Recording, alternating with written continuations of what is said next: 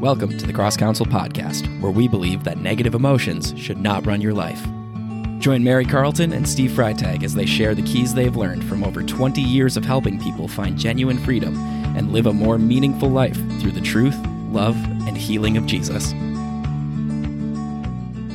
Yeah. Hey, everybody. Welcome back to the Cross Counsel Podcast. I, of course, am your host, John Crevillian, and I am joined by my lovely co-host, Steve Freitag. How are you, sir? Whenever you say lovely, I just assume that you're going right to Mary. So, yeah. Got to keep them guessing. That's right. Thanks a lot. Appreciate that. I'm doing great. Hey, great. Awesome, Mary. That's good. Ladies and gentlemen, a little trick of the industry is that Steve off base makes for the funniest content and like the most genuine stuff. So, I got to even it out before he just demolishes me with wisdom. So, but sure. Yeah. Good. Glad you guys are doing good. We're recording this and this will be dropping a lot later in the future. So, after the Packers for sure beat the 49ers, right? Like that's definitely something that's happened by now, right, guys? It's kind of dangerous saying that, don't you think, John? Look, I gave up on hope for my home team a long time ago. I'm just shocked we made it this far. At the time of recording, we have just beaten the Cowboys, and all of Green Bay collectively was like, "What? Oh, we're still here." So, yeah. So obviously we're going to beat the 49ers. But anyway, we won't get too deep into guessing about the future or where we are now. But I think we'll go ahead and not waste any time. We got people who have places to be today. So let's get started on today's topic. But first, we're going to get a quick word from Jenny. Paul prays in Ephesians 3 that we would be rooted and established in love. Love that surpasses knowledge so that we may be filled to the measure of all the fullness of God. At Cross Counsel, it's miraculous to watch people transform by the love and truth of Jesus. But some people need a little extra help. We never turn anyone away because of their inability to cover their session fees. Would you be willing to cover that cost for somebody who is looking for freedom from something in their life? We are inviting you to be a part of what Cross Counsel is doing here. Would you be willing to donate to cover someone? Bless them, though you've never met them. You can do that today at crosscounsel.com. All right, guys. Today we are talking about struggling with singleness. I don't know your guys' individual stories with that sort of thing, but as a young dude who still has a lot of very single friends, I can say I've definitely seen them struggle with it. For a long time, I struggled with that. And I think we'll just start it off with, have you guys dealt with that before as facilitators for Cross Counsel? For sure. Yeah, that's something that's on single people's heart quite often. And it's heartbreaking because they desire, and a lot of the people that come in, I'm like, you would make a great spouse for somebody. You would make a great parent. Okay. Mm-hmm. But we're not in the business of matchmaking. It's okay. This is where you're at. Let's see what's going on inside of your heart so that this doesn't drive you and make poor decisions as a result of a neediness, trying to fill that void. Right. And that can be such a cliche thing. Like, God's the only one who can fill that void for you. Ugh. Yeah. While it's true, it also makes me gag. So it's because that's true for all of us. All of us have these voids in our heart that only Jesus can fill in whatever circumstance we're at. None of us have made it all the way. So I try to be as caring and compassionate and tender as possible, but also try to be as effective as I can on my side of it, as each person who comes needs to make the choices they need to make to confront what's going on inside of their heart. And I know that's just an overgeneralization, but that's where maybe we start. No, I think that's true.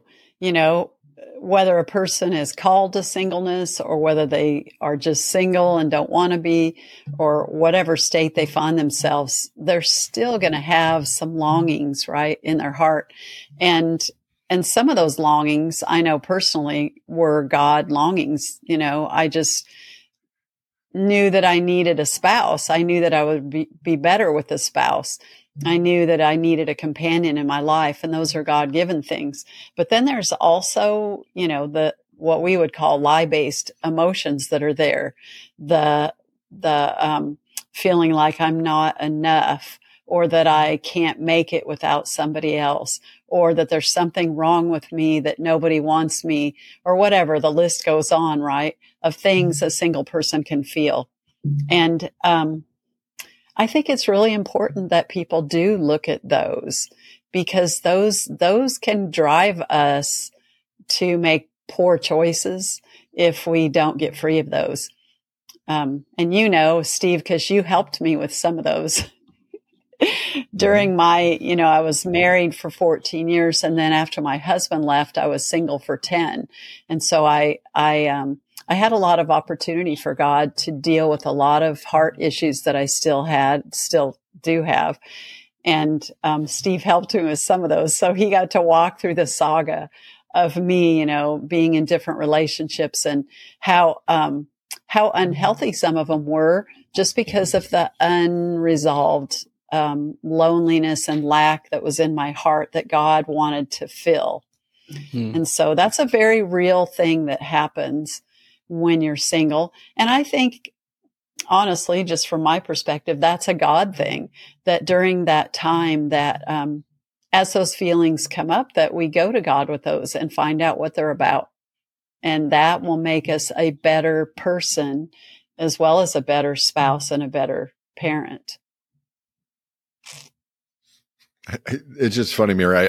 Of course, I remember not all of that, but I remember that history. But with all that said, I can't imagine you without Wes. It's like, it seems like you guys have been married for 20 years or whatever, It does to us too. Yeah. It's just, And honestly, we have such a great story, because, it was very hard for me, to raise my two girls by myself. I couldn't be the dad, and their dad didn't live close by. And so that was hard. Financially, it was hard, but just all the feelings of, maybe I failed, maybe I wasn't a good enough Christian for him to come to know the Lord. Lots of stuff I dealt with during those years of being single. But so during those 10 years, Wes was married. Okay. So God's ways are just so amazing to me, that he used whatever relationships I had during that time to actually make me be the person, or to strip away the stuff that was on me that wasn't supposed to be there, so that I could be the person that would be ready for Wes when his wife passed away and he went through that grieving period, and then he started dating again. We met and it was done. It was just, we met, we knew we were right for each other. We were married shortly after. And so that process that I went through, prepared me for having this one flesh relationship with Wes, where, it feels like we have known each other forever. We are best friends, and we're just super compatible. And we're both, we both been refined a lot by the Lord. And so a lot of those hot buttons that people have in marriages that cause them to be, struggle in their marriage, God dealt with those, so that we really have had a great relationship. So it is kind of, it's like I was another person back in the days before Wes. Mm-hmm. But so worth it, right? I mean, I had the opportunity, as you know, along the way to get married to someone else. Mm-hmm. And, you helped me break some of those just not right for me. And other people can see it, right? other people know this is not good for you. But when you have that lie-based pain going on, sometimes you justify the most bizarre circumstances just because it comforts you. And so, yeah, you helping me get those triggers out of there that was causing me to hang on to someone that was not healthy for me was really super life-saving. I'm very grateful for that. So is Wes. Yeah, it was such an honor to be a part of your wedding, to be able to co-officiate that. That was so awesome. Yeah. So yeah, looking back, right? But there are people that haven't had that moment yet, haven't had that connection. And so, right. John, what have been your struggles, and like, where are you at now with that? How do you, and being a part of Cross Counsel, how has that shaped like even your perspective? Oh man. I mean, like, I guess just to start off, I was single for a long time. Like I did the online dating thing for a while. So like there were dates, but like not a ton of relationships for a long time. And I was definitely someone who was very outspoken about, like when people would be like, well, that's just a God-shaped hole in your heart. Like you need Jesus there. And me being a pastor's kid and being very frustrated, I kind of combine those two things. I'm like, oh my God, that is not true scripturally. Pre-sin, Adam was in the garden and he still was lonely. He still needed companionship and he was in direct contact with God. I reject that. So when people would say that, you'd like to put a John-shaped hole in their head. Yeah, exactly. I'd like to put yeah, exactly. Like, don't ever come to me with these platitudes again, my guy. Right. But I was very much like, okay, that might be true for some people. And I know some people who are just not interested in that, like a couple of people who are like, I don't want anything like a romantic relationship. God has not called me to raise a family, blah, blah, blah. And that's great for them. I believe God's called them for that. That's not me. So I was very much someone who was on like looking for a relationship. I desire to get married one day. I desire to be a father and have a bunch of kids and do that whole thing, be a good husband, all that. So definitely feel the struggle of I have felt that struggle of being single, and like I'm dating a lovely woman right now. So that is a lot less nowadays. So that's very cool. And that even our relationship was just God's provision, honestly. But, I guess, I've felt that. I've seen a lot of people who have also felt that too. And they don't, they're trying to be polite about it in the church. Like they say, they agree with the platitudes of like, yeah, maybe it is a God-shaped hole, blah, blah, blah. But you can like tell that they're like, nah, I want to get married. Like that's what they're thinking. Yeah. Right. So I think it's both though. I really do think it's both. Because what I found out, Steve, was, even though I'd had how many sessions, by the time before I met Wes, I can remember not being able to let go of a relationship that was not right for me. It was clear. And they were a great person. It wasn't like I was dating an abuser or something. They were a great person, but I just could not let go. And I tried several times and it just didn't stick. And I remember us doing a session and there was a God-shaped hole. Absolutely. Oh yeah. And when the Lord filled that hook that was there, it was gone. I immediately called the person and said, it's time for us to let go. Right. And so it can be that, but it also at the same time, there is a deep longing, right? Like you said, John, you have that, and that's a real thing. And people do have that. So I think it's both, we do have brokenness, and I'm just talking to people in general. We do have brokenness, and we also, most of us, I think, have a desire to be married and have children. And so, gosh, Steve, sorting that out. You got any advice on that for people?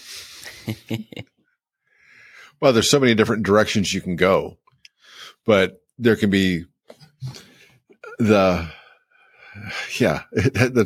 bleh. How does it feel to think? Those questions are so helpful because people who are listening, who are single, maybe they have done the online thing and they just haven't found anybody. Okay. And what's going on there? Is there something inside of them that's pushing people away? Is there something inside of them that they don't believe that they really deserve anything good? And there could be people who are trying to follow Jesus who have also had this culture permeate their thinking. And I was talking to a woman who is back in the dating scene, or wanted to step back in the dating scene. And some of her friends, some who maybe claim to be Christ followers, would talk about how easily they would give themselves away sexually because, well, that's just what you do in the 21st century.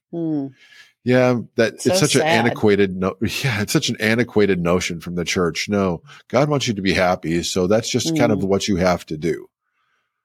And I think it can be helpful to have at least even the left brain logical perspective of the more that you get healing and freedom in whatever areas those are, it's actually more beneficial for you to narrow the field. Because I absolutely right. And when the field was narrowed to a point where it was a guy like Wes is the only the kind of guy that you're interested in, wow, that it's actually a simpler choice. So, very, it's what needs to happen inside of me that I would become a better spouse. How can I, and not even from a weird, I don't know how you can avoid some of the motivational factors, but what needs to happen inside of me so that I would be a better spouse. But then there's all sorts of grief and sadness and loss. There's guilt in some relationships that I did this and I did this, so I don't deserve this. Or maybe there's a consequence because of some of the choices I've made. I don't know if I could sort out that for anybody. You know, if God's made certain things clear to people and they're at peace with it, even though it's a hard reality, okay. But sometimes we put things on God that aren't really there, and we punish ourselves in ways that aren't helpful. So I'm trying to think of a way to explain this in a better. Go ahead, John. Oh, like those questions of like, yeah, I know God wants good things for me, but this is what I want the most, and why don't I have it? Like, does he actually care? Blah, blah, blah. Like, kind of being like, okay, it says a man who finds a wife finds a good thing. Children are a blessing from God. I have not found a good thing, and I have not been blessed. Am I living in sin? Am I not good enough for this thing? Why is so-and-so over here getting married to the love of his life or her life or whatever? And I know for a fact that they're like, you know, promiscuous and not following Christ and, you know, like putting on a front for the church, that sort of thing. You know, like there's a lot of questions that bubble up and it kind of, you know, like if it goes unaddressed, it just leads towards resentment towards God, honestly. Right. Yeah, I think it's really important. And I was thinking this as you were talking, John, about a friend that I know who's dating a guy and they fight all the time. And yet she's told me, you know, I'm already 28. You know, God hasn't brought me the man yet. I don't like being alone. And so this is better than being alone. And there is some resentment there in her toward God. And, but see, the thing is, we have to let God refine us, right? We have to let him bring patience. What if the perfect person is 6 months away? You know, and there's no perfect person, but I mean the right match. What if they're 6 months away? What if you have to be 32 or 35 or 40 or whatever the age is before you meet this person? You know, do you depend on God's character? You know, and I've had these conversations with my friend You know, you've got to know God's character, that he's good, and you've got to develop your trust in him. And we've actually done some sessions around her lack of trust and her believing lies like, he obviously doesn't care about me, because just what you said, John, I see all my friends around me getting married. He doesn't care about me. He obviously doesn't notice how much I'm hurting because I don't have a spouse, you know. And she's been getting some freedom on those things and getting some peace. And it's great because those things actually are preparing her to be a better spouse. Even though you may not think it's directly related, it is. It's a dependence and trust in God that is being developed there. So I really applaud her because, 28, gosh, at my age, 28 sounds so young. But to her, it feels really old. She feels really old because she's 28 and most of her friends are married. So anyway, God's really does have to be, we really do have to know that he can be trusted and that he has good plans for us, right? Right. That he knows us and he knows when is the perfect time. He knows who is the right person. He knows all that. So being single actually is a great opportunity for people to get those things established in their life so that they can be a good spouse and a good parent and just a good Christ follower, which is ultimately what we all want to be. Yeah. And this was mostly my case, but I think it's relevant. I definitely needed to be single for a long time to learn how to be okay with that, you know, and to not hate God, or not that's too strong of a word, but resent God for not giving me a spouse. It wasn't until I got to a point where I was saying, you know what, God is still good. He's still on the throne. And even if it's not my plan, I'll be okay because God's got a plan. It wasn't until I was there and kind of made peace with whatever was in my hands at the time before God was like, all right, cool. This girl's named Amari. Go talk to her. But that kind of, and that's, again, that's not a formula. That's just what happened in my case. But getting to that point of addressing that loneliness and that frustration and resolving that with God. Also, I think it changed my approach to that whole process as well, just because I wasn't looking for someone out of desperation of dude, I'm in my 30s now. I got to hurry. I got to wrap this thing up. But rather to be you know what?